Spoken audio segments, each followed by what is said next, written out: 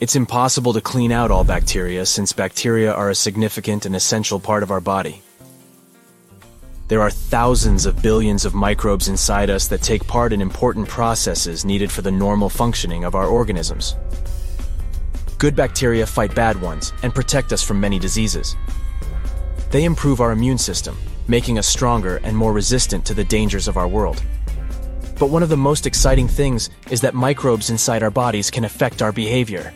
These tiny creatures can make you angry, sad, happy, and nervous, or cause hunger and sickness. Microbes live on any tiny area of your skin. They don't just chill and hang out with each other. They're constantly fighting for survival. Big microbes eat smaller ones. Protective bacteria attack harmful ones. They secrete elements that have a direct effect on our bodies. The action never ends.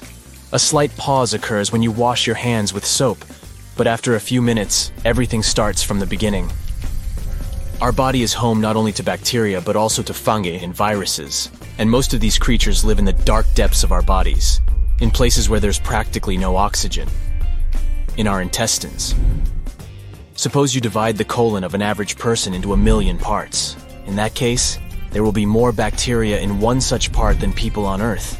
It's not just a world, it's a vast universe. And of course, this universe plays a significant role in our lives. Thanks to microbes, many people don't have to suffer from allergies. Someone sneezes because of pollen. Someone has itchy eyes because of flowering plants. Some people's skin gets red because of animal fur. All this happens because their immune system gives false alarms to the body. When some harmless substance or bacteria from dog fur gets on a person's skin or into their respiratory tract, their immune system believes it's something dangerous and begins to react. As a result of this reaction, a person experiences itchiness or begins to sneeze. Also, their immune system can attack good bacteria because it doesn't know how to coexist with them. And this leads to serious health problems. If your body is friends with harmless microbes, then it doesn't react to them and doesn't cause sneezing or rash. For example, microbes that appear early inside your intestines change the behavior of immune cells so that, over time, they stop reacting to many microorganisms. So, if you want to get this result, ensure your body's contact with the environment's biodiversity. The sooner this happens, the better it will be. It's believed that the microbiome inside a person gets formed within the first 3 years after birth, and then these germs accompany you throughout your life. If you regularly wipe the handles in your house and all the cutlery with antiseptic, don't pick up food from the floor, try not to leave the house, and are afraid of getting dirty, your immunity will most likely be closed inside itself. Any microbe from the outside world will be a serious enemy to it.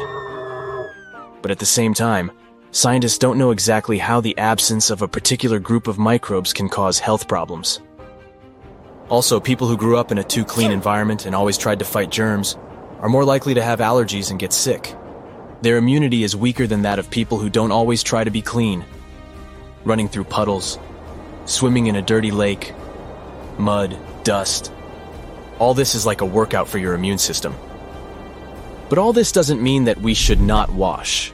A shower is necessary for hygiene, cleanliness of the skin, and getting rid of the smell of sweat.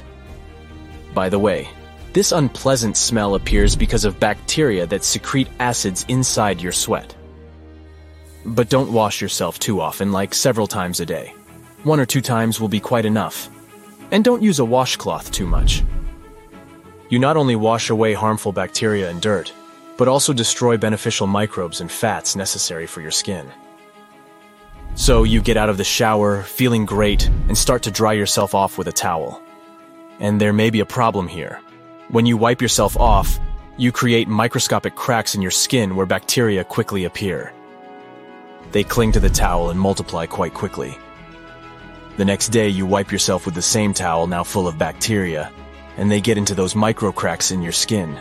Therefore, wash towels more often. Scientists have conducted large-scale studies and found out that the presence or absence of certain types of intestinal bacteria can lead to depression. The microbes living inside us produce substances that affect nerve cells in our brain, and possibly mood. First, biologists conducted experiments on mice and saw that some bacteria changed the behavior of these animals. Then, the scientists studied the effects of bacteria on 1,054 people. 173 of them were diagnosed with depression or were dissatisfied with their quality of life. Then the scientists compared the microbiomes of both groups and found out that people with depression lacked 2 types of microbes. But this doesn't necessarily mean that a lack of these bacteria causes depression. There's still a lot of research to be done to establish the exact connection between the nervous system and bacteria. Scientists hope that this may lead to new effective treatments for many diseases. The human microbiome also affects the feeling of hunger. Do you think that you want to eat because your stomach is empty and feel sated because it's full? No. This is because the bacteria in your gut give you these sensations. Of course, this also works thanks to special hormones that provide you with the feeling of satiety. Still, they are activated during interactions with the substances secreted by bacteria. Excess weight may also appear because of a special kind of bacteria. As scientists say, if you take intestinal microbes from overweight people and transfer them to mice, animals will also start gaining weight. The same applies to thin people and their bacteria. Just imagine what results diets based on bacterial therapy can have. Currently, such microbial medicine is not developed, but scientists hope it will help effectively treat people with serious health problems. In general, whatever you do, bacteria will always be around you. They are part of your body, literally. Only 43% of the living cells in your body are your live cells. The rest of the cells belong to living microbes. In a sense, a person is a combination of their DNA and the DNA of their microbes. It seems that bacteria control us. Moreover, in a sense, they control the planet. If you add up all the living creatures in the world to find the most common species, then microbes will be first. Their number and weight surpass those of all other creatures on Earth. And if you add up all the bacteria in your body, they will weigh about 3 pounds, which is about the weight of your brain. These creatures multiply endlessly at a tremendous speed, and nothing can stop them. But then, in 1928, Alexander Fleming accidentally discovered penicillin, the world's first antibiotic. It helped save the lives of many people who were sick because of harmful bacteria. However, penicillin destroys not only evil, but also good bacteria. When people began to use it to treat diseases, they faced the problem of allergies and weakened immunity. For example, mice with their natural microbiome can resist about 1 million harmful Salmonella bacteria thanks to their protective microbes. But after one use of antibiotics, mice's bodies can get sick when attacked by only 10 Salmonella.